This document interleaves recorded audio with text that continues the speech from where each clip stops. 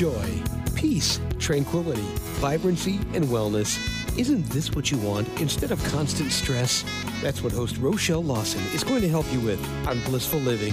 There are many ways to reduce stress, some you may not even know about. Doesn't a little peace and tranquility sound like just what you've been looking for? Relax for a few minutes with Rochelle. She's the queen of feeling fabulous.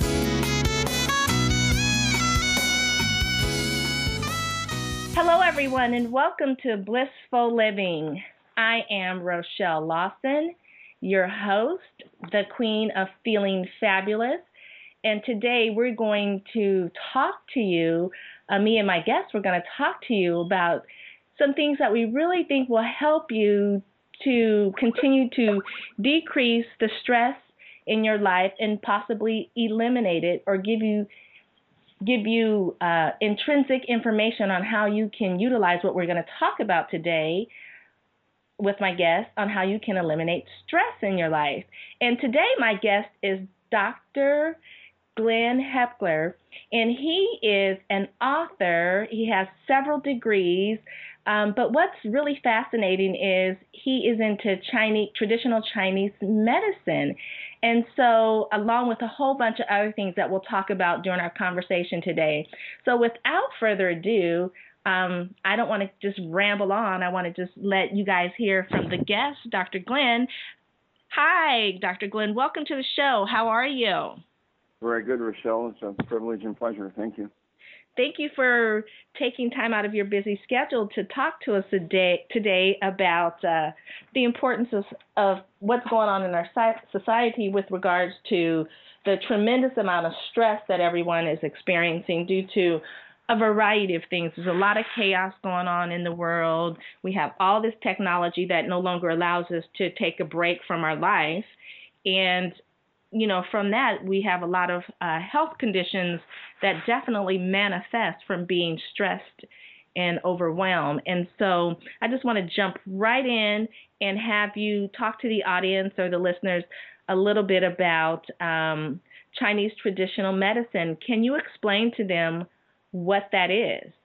Well, it has a huge philosophical base, which in the practical application is complemented by Tai Chi Chuan, Qigong, a lot of stretching, guided imagery, meditation, acupuncture, acupressure, herbs, nutrition, an art called Tuina, which is a combination of massage.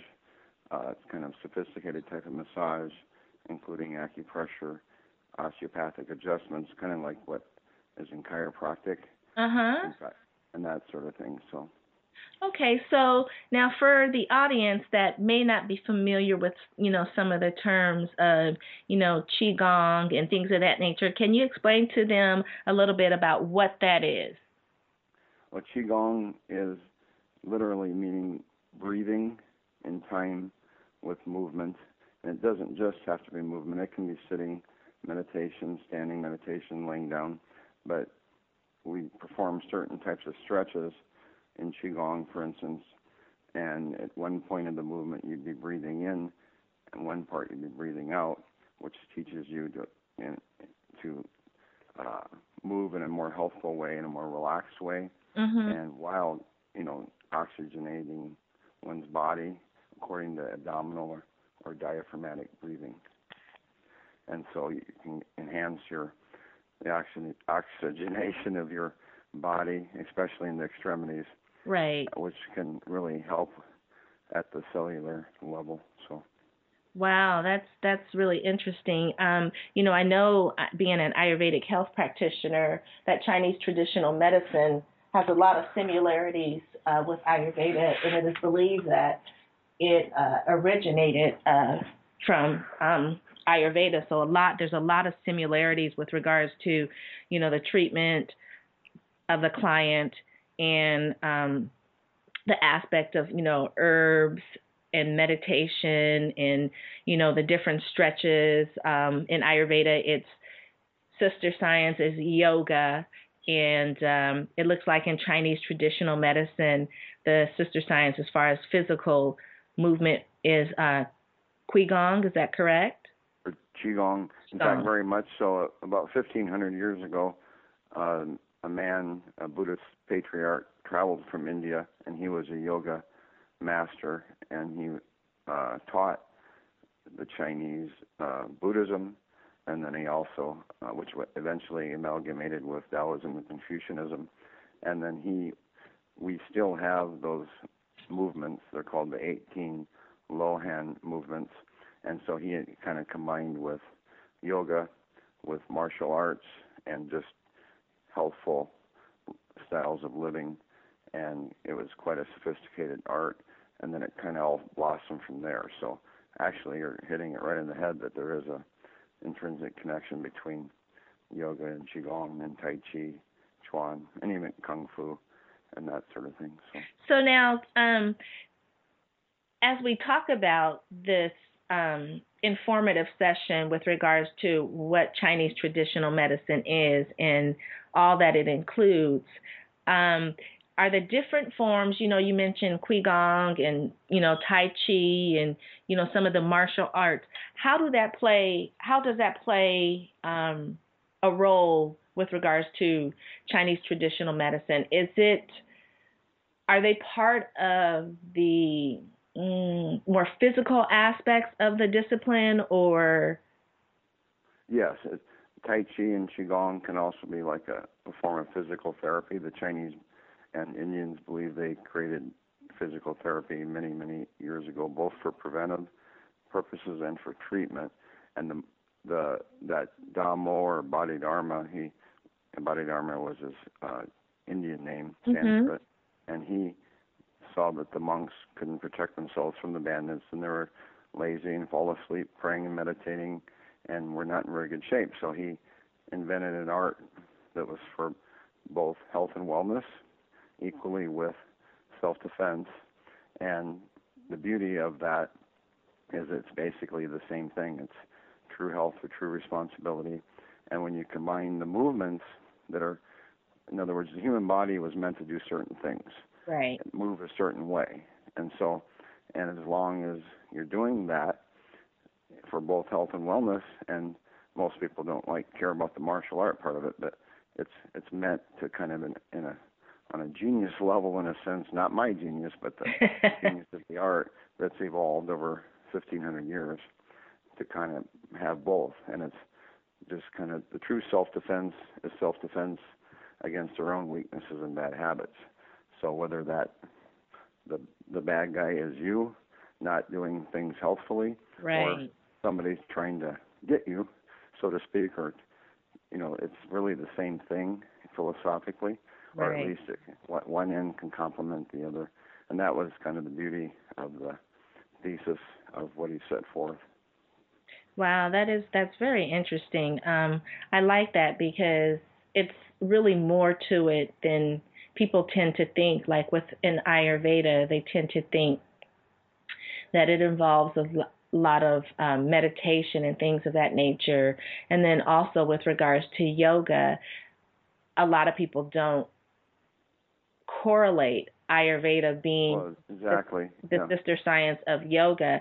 And in the Western world, people think that going to yoga class and doing asanas or postures is yoga, but that's just one aspect of yoga. There's, an eightfold path with regards to yoga, and the postures or doing the asanas is just one aspect of it. It goes way deeper, and it's way more involved than what,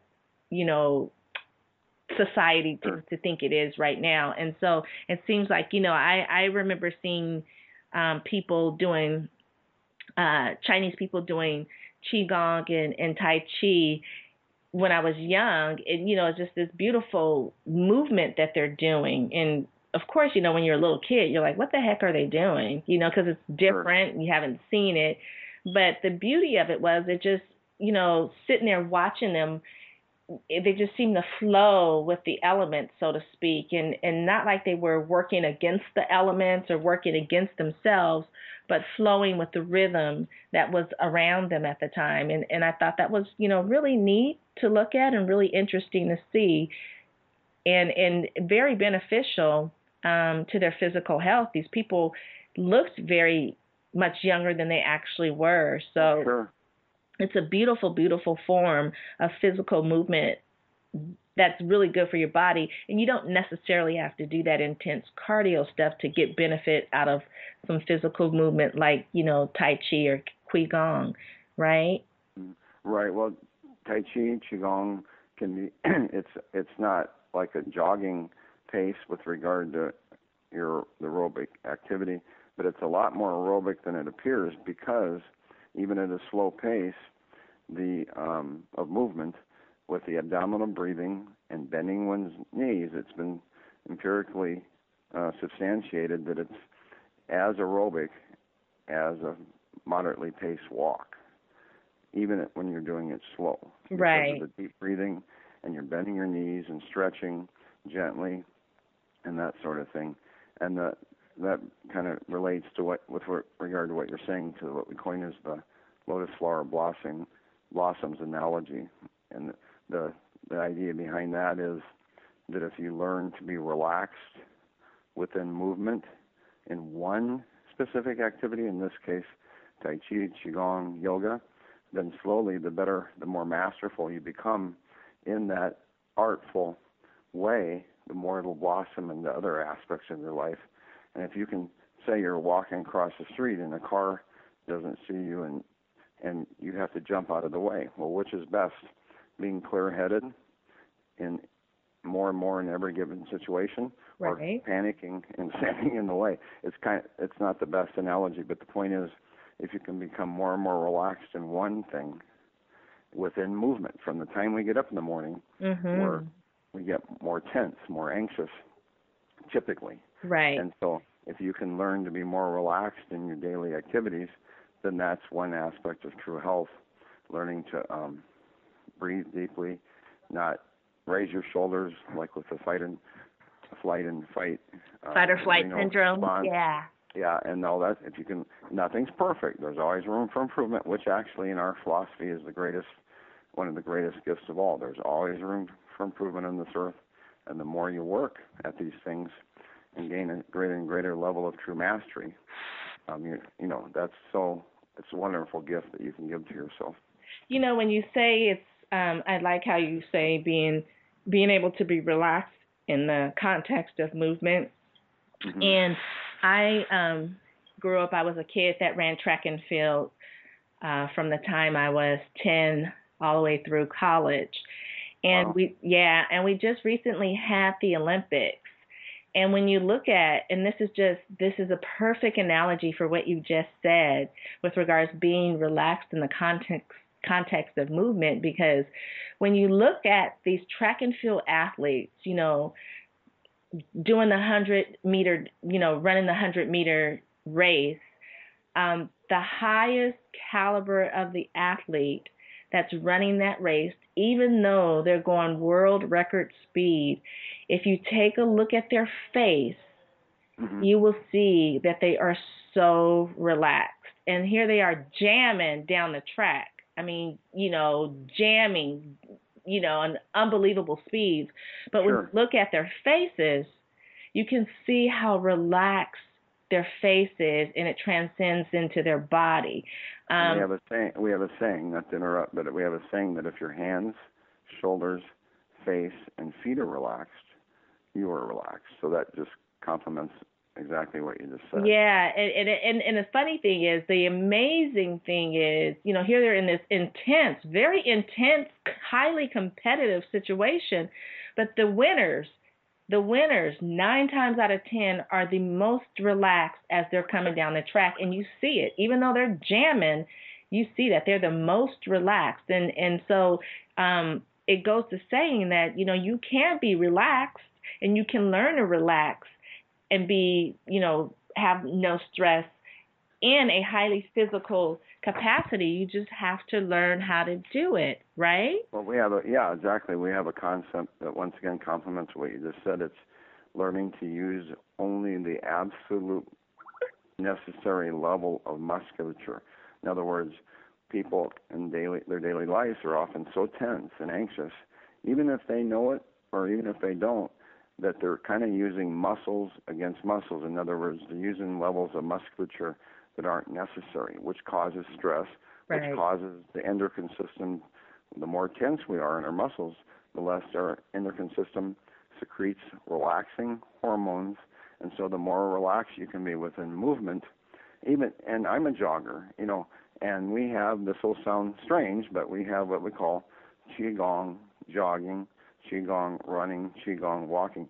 Every activity can be Qigong as long as you're breathing in time with the steps, with the movements, and that sort of thing. And so and with Qigong walking, there's even a major book written that is similar. It's called the Qi running, and I know the authors a little bit, and there's no connection between them and me. But in other words, there are traditions within besides mine even, that teach Qigong, jogging, running.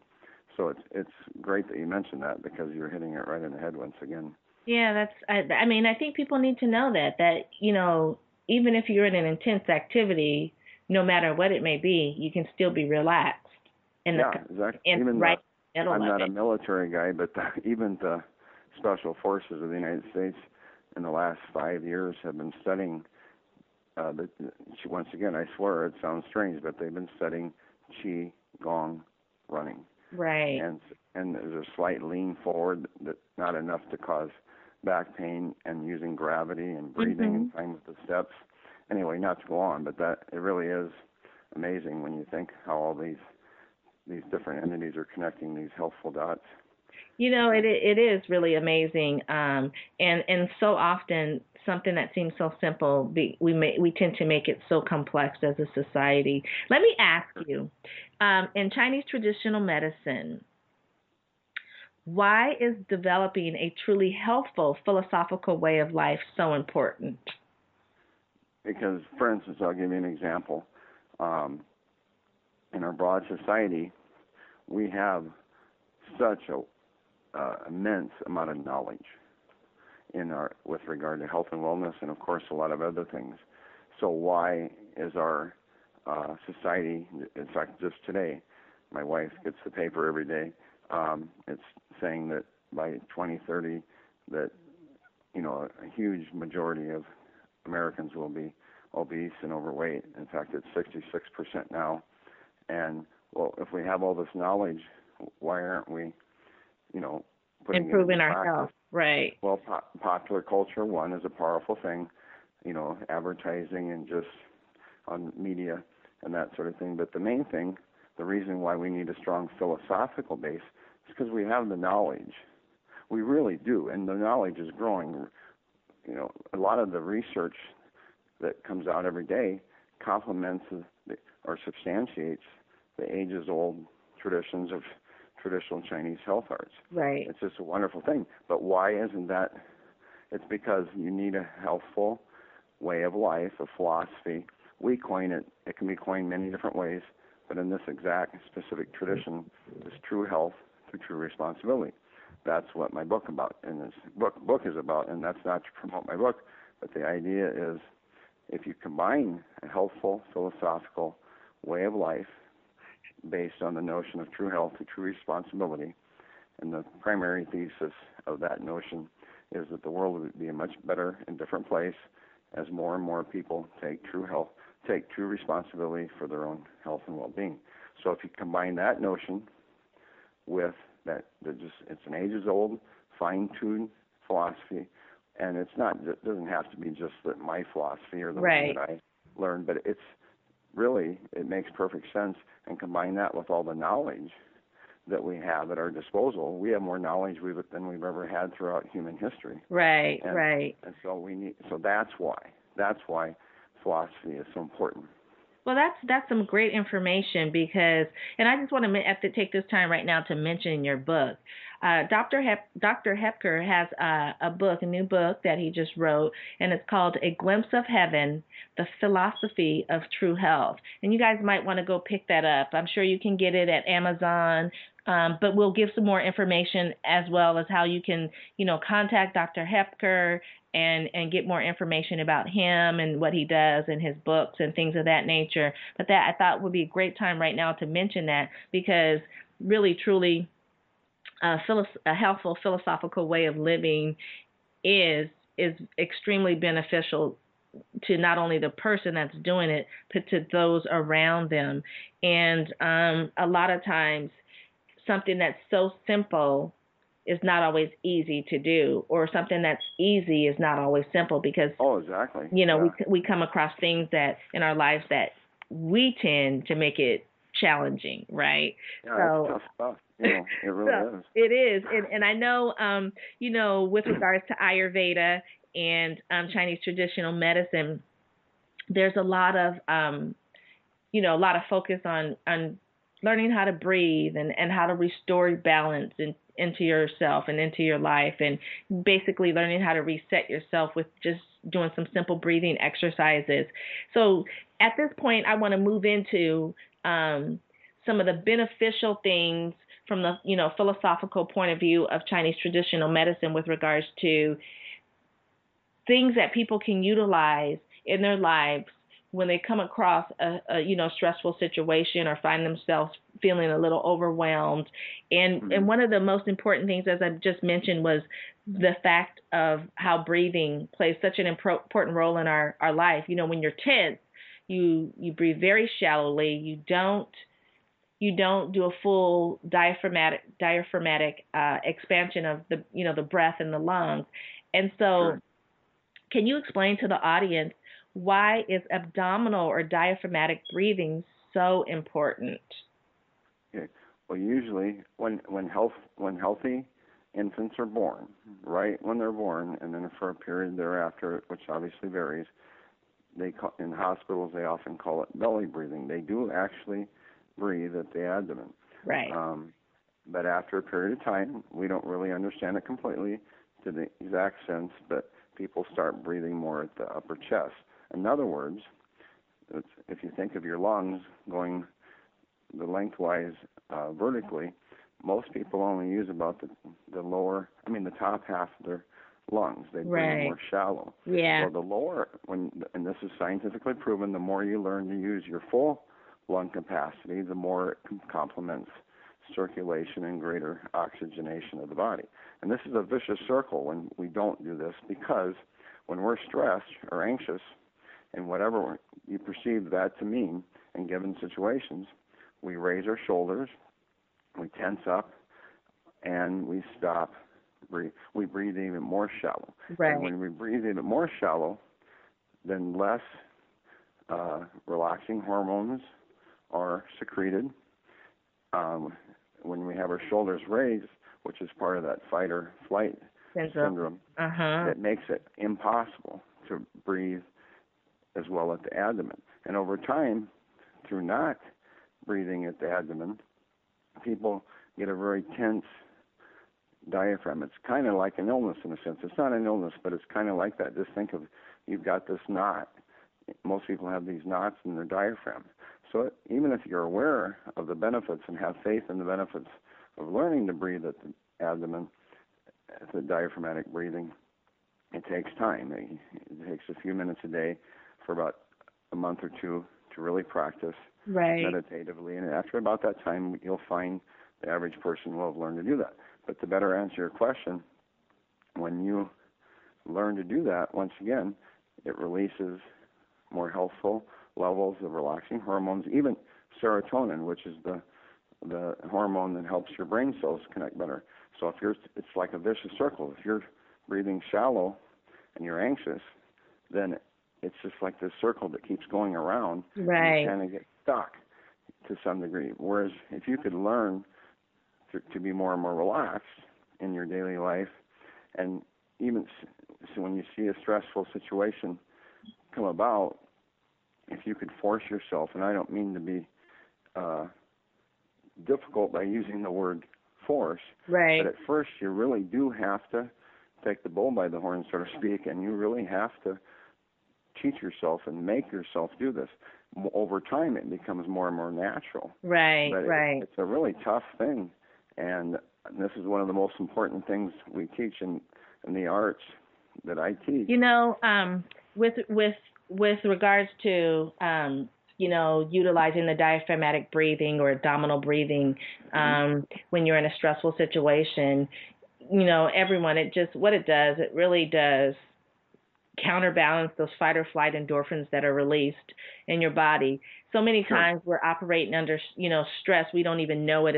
It's become so natural to us to be stressed that we don't even recognize or realize how stressed we are. And I tell people all the time, just take the time, and I have an acronym that I give them, which is, calm, because basically what you can do is, close your eyes, become aware of your body, how it's feeling. Are your shoulders up by your ears? Are you feeling tension anywhere? Let your body become relaxed, and then go into some mindful breathing. And what that does is it really resets or readjusts that fight or flight symptom, because it forces your body to pay attention to what's going on within your body. And I tell people, when you start to do it, it seems a little funny at first. It seems unnatural because we're not used to doing that, because like you said, we haven't been breathing abdominally since we were infants. And so it does it's against the norm of our popular culture. Right. This is kind of strange stuff. It does. It is different. Anytime there's something different, it's strange to us.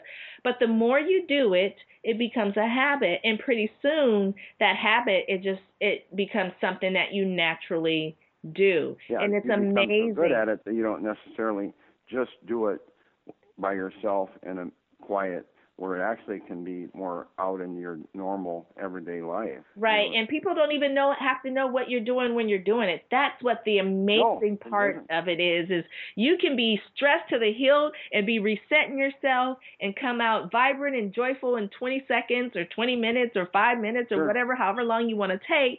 But if you're sitting in a meeting or something and you're like, it's kind of negotiations, and negotiations are always kind of a little tense, you feel yourself getting a little stressed, just focus on your breathing.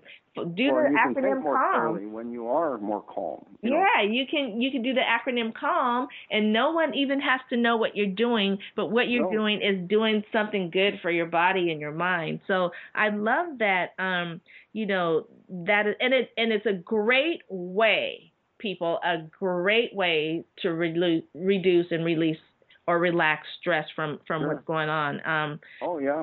And philosophically, when you're more calm, you can show more empathy with the people you're around, more compassion, more of a loving, altruistic spirit too. And because when we're anxious, a lot of the well-meaningness goes out the window. Not completely, but I mean, you know what I mean. So that's true. It becomes sometimes more about me when you're versus about the common good of the goal that the group or whoever is trying to accomplish. So it's a great, well said. Yeah, great way to reduce your stress in no matter what situation, whether you're in your car in traffic, or you're in an intense business meeting, or you're being yelled out, chewed out by your boss.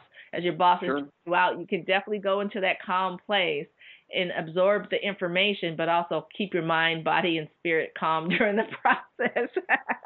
Well, exactly. Yeah, exactly. We can be more selfless and compassionate, and that definitely is better than being the opposite. Yes, most definitely.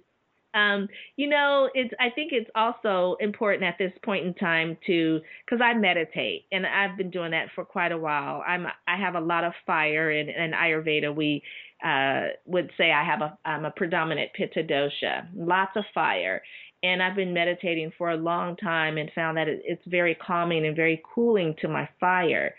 So, with the adjunct of all this Eastern medicine things that's kind of trickling into our Western society, I think it would be great for you to explain why meditation is so important, not just in Chinese traditional medicine, but just so important in overall health and well-being. Well, like for instance, last night I taught a meditation class.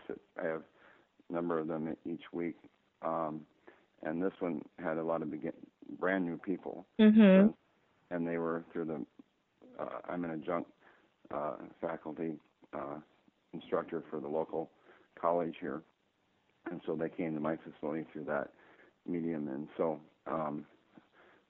with regard to that, one of the most important things, of course, number one, is teaching them the importance of abdominal breathing, because nothing works as well without that. Right. And then the next facet, most important facet, is what we coin. We have many coinages, but the main one is learning to play the part of the perfect or next to perfect, unblemished witness. In other words, to your internal and external environment. And that's complemented by the breathing, because the breathing causes more calmness and learning to empty the mind. And if you're doing something, whether you're sitting, meditating, or anything else, you can learn to focus more exactly on what you're doing in the miracle of the moment, or you can coin it as true appreciation or gratitude for the miracle of the moment.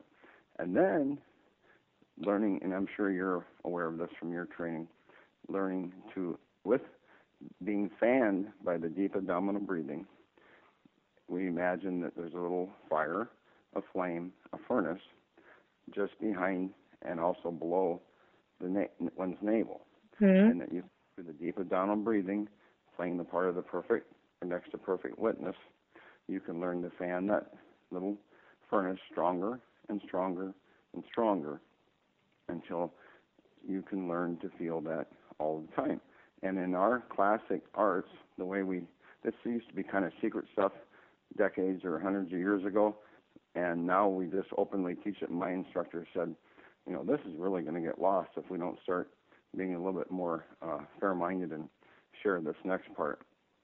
Is that, and I don't mean to like, oh boy, big deal, but the point is, most people in their lifetimes have felt those loving, sparkling, spine-tingling, sentimental moments where they kind of get that spine-shivering feeling. Right. But they aren't doing it on purpose. It's spontaneous, which makes it no less special. That feeling, according to our teachings and in practice, and learning to do it at will, not just spontaneously, is the feeling of the bioelectric energy in the body that can be greatly enhanced through the art of witnessing, but most importantly, at first at least, the deep diaphragmatic breathing, fanning that furnace so that you can learn to have these feelings at will. And so basically, energy. What the meditation does is really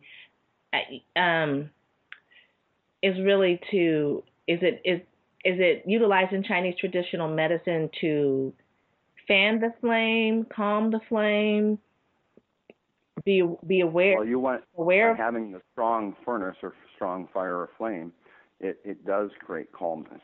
That wonderful, loving, altruistic feeling is calming. In fact, there's nothing more wonderful with regard to one's own true health and wellness than learning to do that. But it's only possible, according to these traditions anyway, through the deep abdominal breathing. People will get tired of me saying that, but I can't stress the importance of it. Right. And learning to be a witness to one's internal and external environment. And more and more unblemished witness. In other words, I often say in the meditation, when I teach the meditation, that one of the most significant parts of all the difficulty in our life or aspects is the issue of forgiveness. So, what if you could alleviate? Because we're just kind of getting off track of the question. Sure. So go back to explaining, because what I want people to really, really hear is why would one ever want to meditate? I mean, there's great things. I know, how beneficial it is and how beneficial it's been for me, and it. But someone out there, I'm going to say, we're trying to change the world here, basically. I want people to understand that, blissful living is possible in our society today. And I want it to be known that it's possible for everybody living in our society, not just for people my age, not just for people your age, but for the young generation coming up as well. So if you were talking to someone that is 20, I'm going to say between the ages of 18 and 24, and they're thinking, meditation is like this woo-woo type of thing, and they need to sit and, be in the lotus position for, 4 hours and all that. How would you explain to someone between the ages of 18 to 24 why they should meditate and how that's going to profoundly change their lives? Well, first of all, initially, it does mostly require one to learn to do it skillfully by themselves. But to answer your question, as they become more skillful, then it can blossom into other aspects of their life. You can be doing anything in your life and be meditative about it. When we're speaking like we are now, it isn't meditation, but we can still, if we've gathered this skill, this meditative skill that helps us think more clearly, it can even blossom into a conversation like this so that we can pick our words more accurately. And I'm not saying anything's perfect. I'm not the greatest speaker in the world, but I'm just saying that it can help with everything in our lives. If you have a tool by which helps you think more clearly and prolong your health, your youthfulness with regard to just having a lot of stress and learning to deal with that stress and alleviate that stress in a substantive way, there's always room for improvement, is a key to true health. And thinking more clearly and learning to witness things more as they really are, more selflessly, versus with all the baggage from the time we're born, we gather baggage. If we can learn to more and more alleviate that baggage and see things more selflessly, more the way they really are, without all those different lenses from our experiences, that really helps.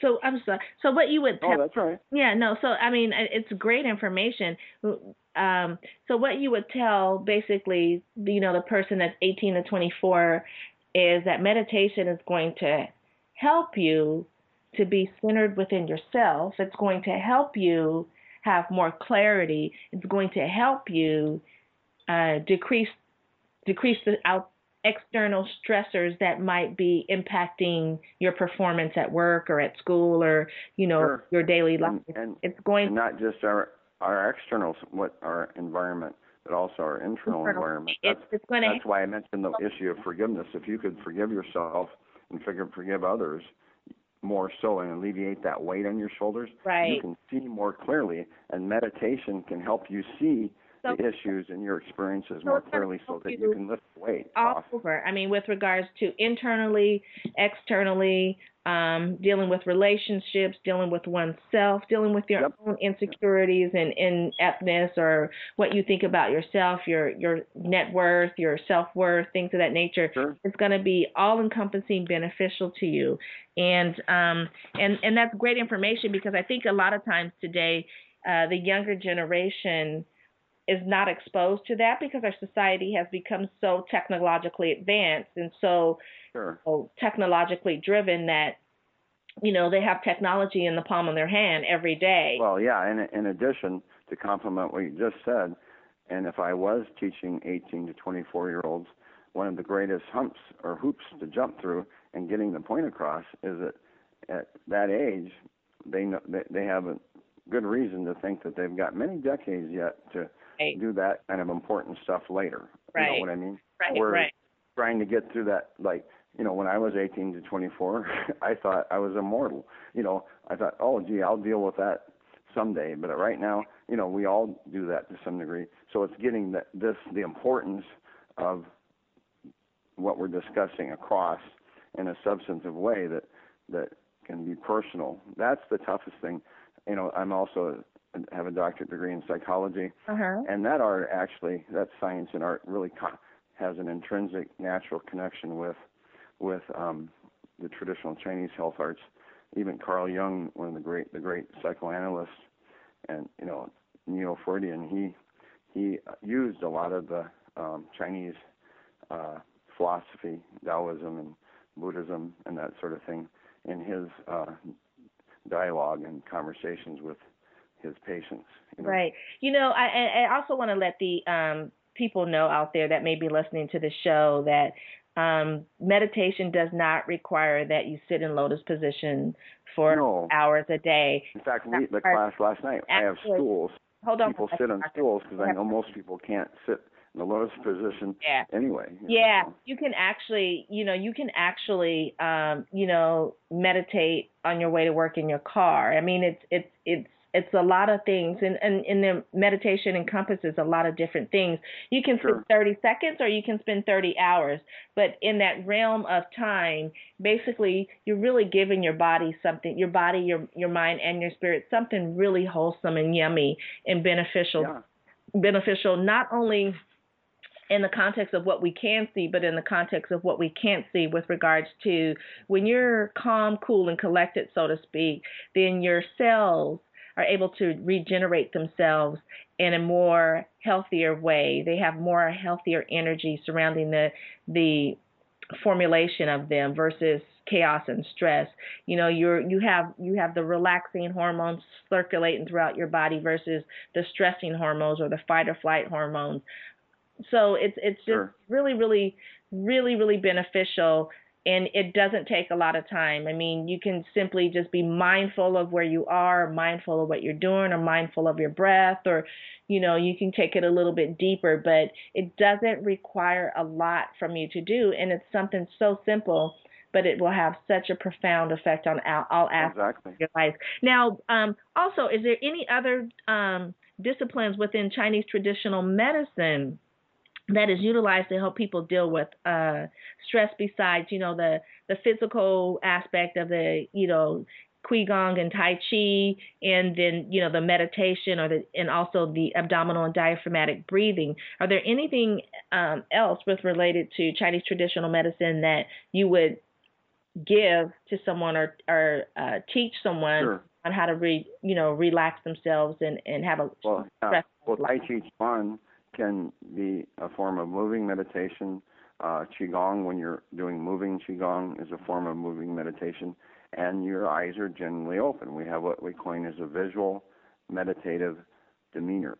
In other words, most of our daily lives, when we're up and about, our eyes are open, and as you get better at the meditation, like we were speaking of earlier, you learn to have that blossom into more and more aspects of your life, which is much of the day when your eyes are actually open. So, and that sort of thing. Also, acupuncture, if somebody that wants to be treated for stress and anxiety, is, very effective. For the international statistic for efficacy of acupuncture is about 75%, which is not to compete, but that's much higher than most medical, the efficacy of most medical practices.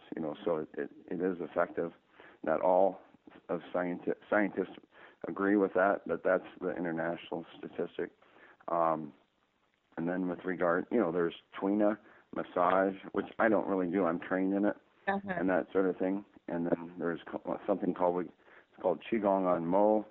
It's similar to what the nurse practitioners do in their healing touch and therapeutic touch, which is a misnomer. It's actually where they don't really touch, and it's kind of a form of, it sounds a little strange, but qi correspondence between the practitioner and the patient or client, that sort of thing. And but it goes way back. And then that can eventually relate to that, what I'm coining is that bioelectric feeling or spine tingling feeling. If the practitioner is highly skilled, they can learn to use that bioelectric energy, supposedly. Well, is there anything that a person can do without, it seems like what you just discussed requires, an assistance of a practitioner, acupuncture as well as massage and, the Tuina. Like I said, Qigong doesn't just have to be formal Qigong practices or movements. We have walking Qigong. There's nothing more important with regard to health and wellness and relaxation than doing with the human body what it was meant to do. And sadly, as you say, in our technological environment, in the contemporary environment, people don't often do with their human body what it was meant and designed to do, whether you're thinking of it as designed or evolved, whichever, still the same difference if we don't do. So just walking, is jogging, obviously, but most people don't like to do that. But just walking for a half hour a few times a week, and then if you wanted to make it more skilled, you could learn to breathe in time with steps, for instance. that makes it just walking profound with regard to its health and wellness benefits and dealing with stress and anxiety. Basically, we just don't. One of the worst things about popular culture is we're not convinced in our culture that we know it's true, but we're not convinced. That's why philosophy is so important. Right. You know, the simple act of walking is practically the key to the universe. So, you know, it really is. So with regards to, you know, having different things that people can utilize to release or reduce their stress. Some of the things, you know, might be to, you know, of course, meditate, the abdominal diaphragmatic breathing, you know, of course, practicing qigong or tai chi, but also getting out in nature and walking, and that's really important, because I know a lot of times people, you know, get stuck in their office, but you know. And can't get out, you know. Well, the human body wasn't meant to sit like we do. Yeah, and so so what I tell people a lot of times is, if you're feeling like that and you're feeling stressed, just get up and move in your cubicle or in your office or wherever you're working. Do a little movement. Oh yeah, anything's better than. And releases everything, and then it actually helps you to reset and get back, you know, focus. There's just a lot of little things that people can do that, you know, sometimes they don't even think about, you know, because they just seem. Can I give you a specific example? Yeah. With my primary instructor, he'd be about 100 years old now, but he was ethnic Chinese, and he, when he was a child, manifested asthma. But he had family members that knew this art that we're speaking of, and so they got him to start jogging 2 miles a day, and he did it all of his life, and he was fully versed in practice. He was a doctor of traditional Chinese medicine later in life when he became old enough and went through the schooling, and he even tested it a couple of times. He told us that if he didn't jog for 2 or 3 or 4 days, the symptoms of the asthma started manifesting again. And obviously this was not a empirical research study, but he was convinced just through trial and error that the exercise kept his asthma at bay. So walking isn't just relaxing. Moving the human body can be a treatment, both preventive and also treatment for problems, for maladies. I really agree with you on that aspect. With, you know, walking has a lot of benefits. You know, it gets your blood circulating. It gets you to breathe, and if you really do a brisk walk, you know, it helps you to have the oxygenation, or basically open up your lungs, because if you're brisk, relax while you're doing it. Exactly. You know. You have to breathe deeply, so you're sucking in more oxygen and releasing more carbon dioxide, which is good for the cellular health of your cells in your body. You know, oxygenation actually is so beneficial to the heart, because without oxygen, the heart stops. Oh, yeah, exactly. And then, you know, you're not around anymore. And then also oxygenation opens up and brings clarity to the brain. And so it's just good to get out and move, and that movement will really does help decrease stress. But we're getting, you know, close to our time, and what I want to move on into is so now that people, you know, they know a little bit about Chinese traditional medicine, they know some of the things that can help them with regards to utilizing the philosophy of Chinese traditional medicine to help them release or reduce their stress. Can you just give a quick insight as to how Chinese traditional medicine views illness versus how Western medicine or allopathic or conventional medicine does? Well, I was hoping you'd ask that question. That's a great thing to explain. In traditional Chinese health arts, all illnesses are like a blockage. We acknowledge there's a little bit more to this, but at the most fundamental level, all illness, all maladies are the illness itself is like in that area of the body is like a blockage of the free flow of blood and often lymph in your lymph system and bioelectric energy. So, for instance, when we do acupuncture, we're trying to alleviate that blockage of that free, healthful flow.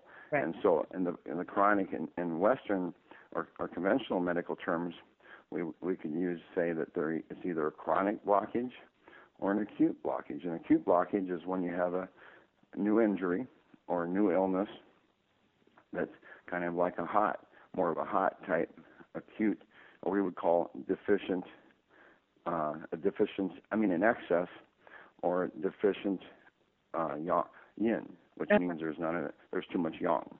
So in a chronic or cold like illness, it's just the opposite. Often a deficiency like that, or deficient yang, a cold type, and not like a cold getting a cold, but where the actual illness becomes so weak, it causes so much weakness in that part of your body, whether it's an internal organ, or if somebody's older and they have bad circulation in their legs and they damage their legs somehow, that may be acute right away, but if it stays there long enough, then it becomes a chronic thing, or more, the blockage is more of a cold, lethargic. So basically, Chinese traditional medicine, is it focused on prevention or both? Both. Okay.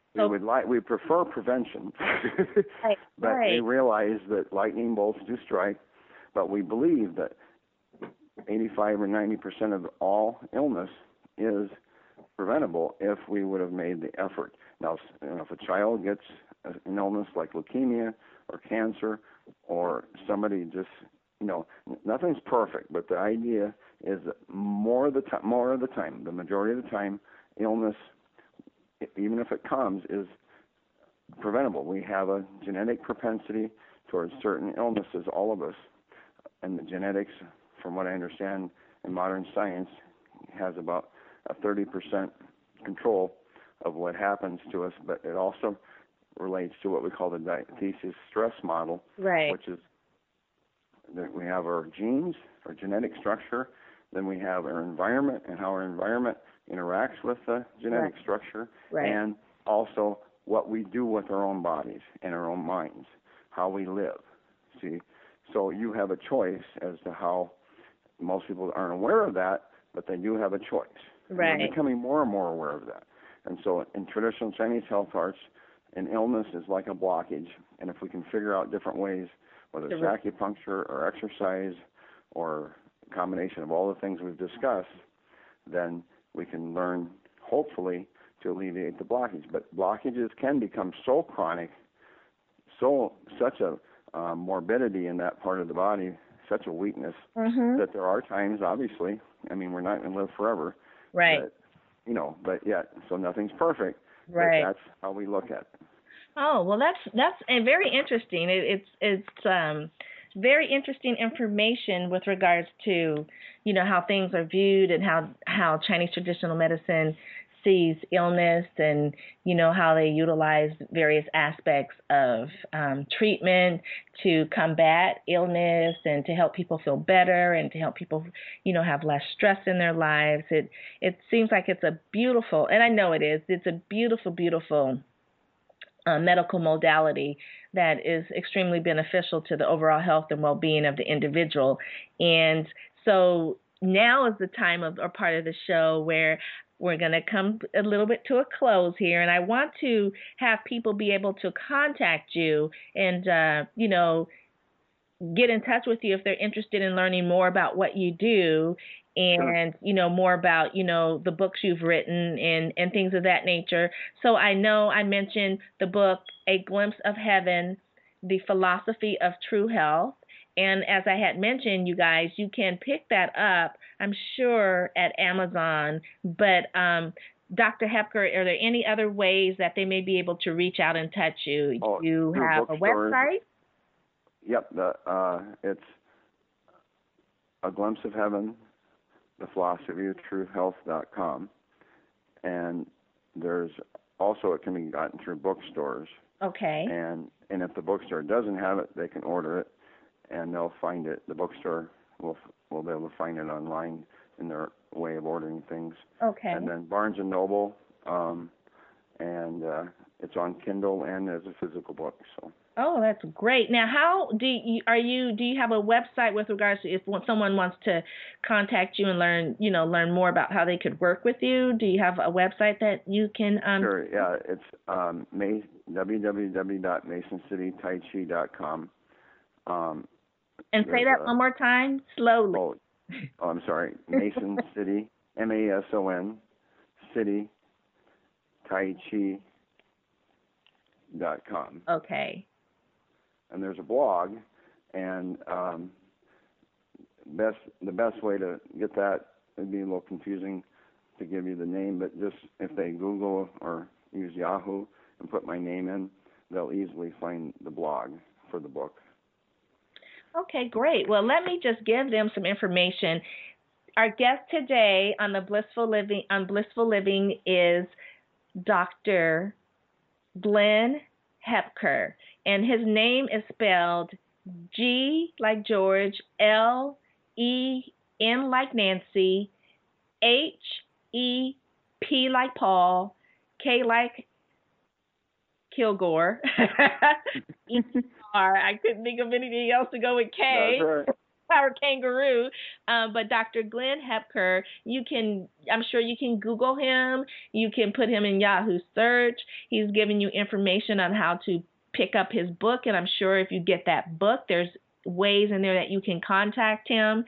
And again, I just really, really, really want to thank you for being a guest on the show today. The information is definitely informative and very important for people to know. I really do like people to understand that there's more ways to skin a cat, and there's more ways to take care of your health and wellness than what may have been thrown upon us for years and years and years.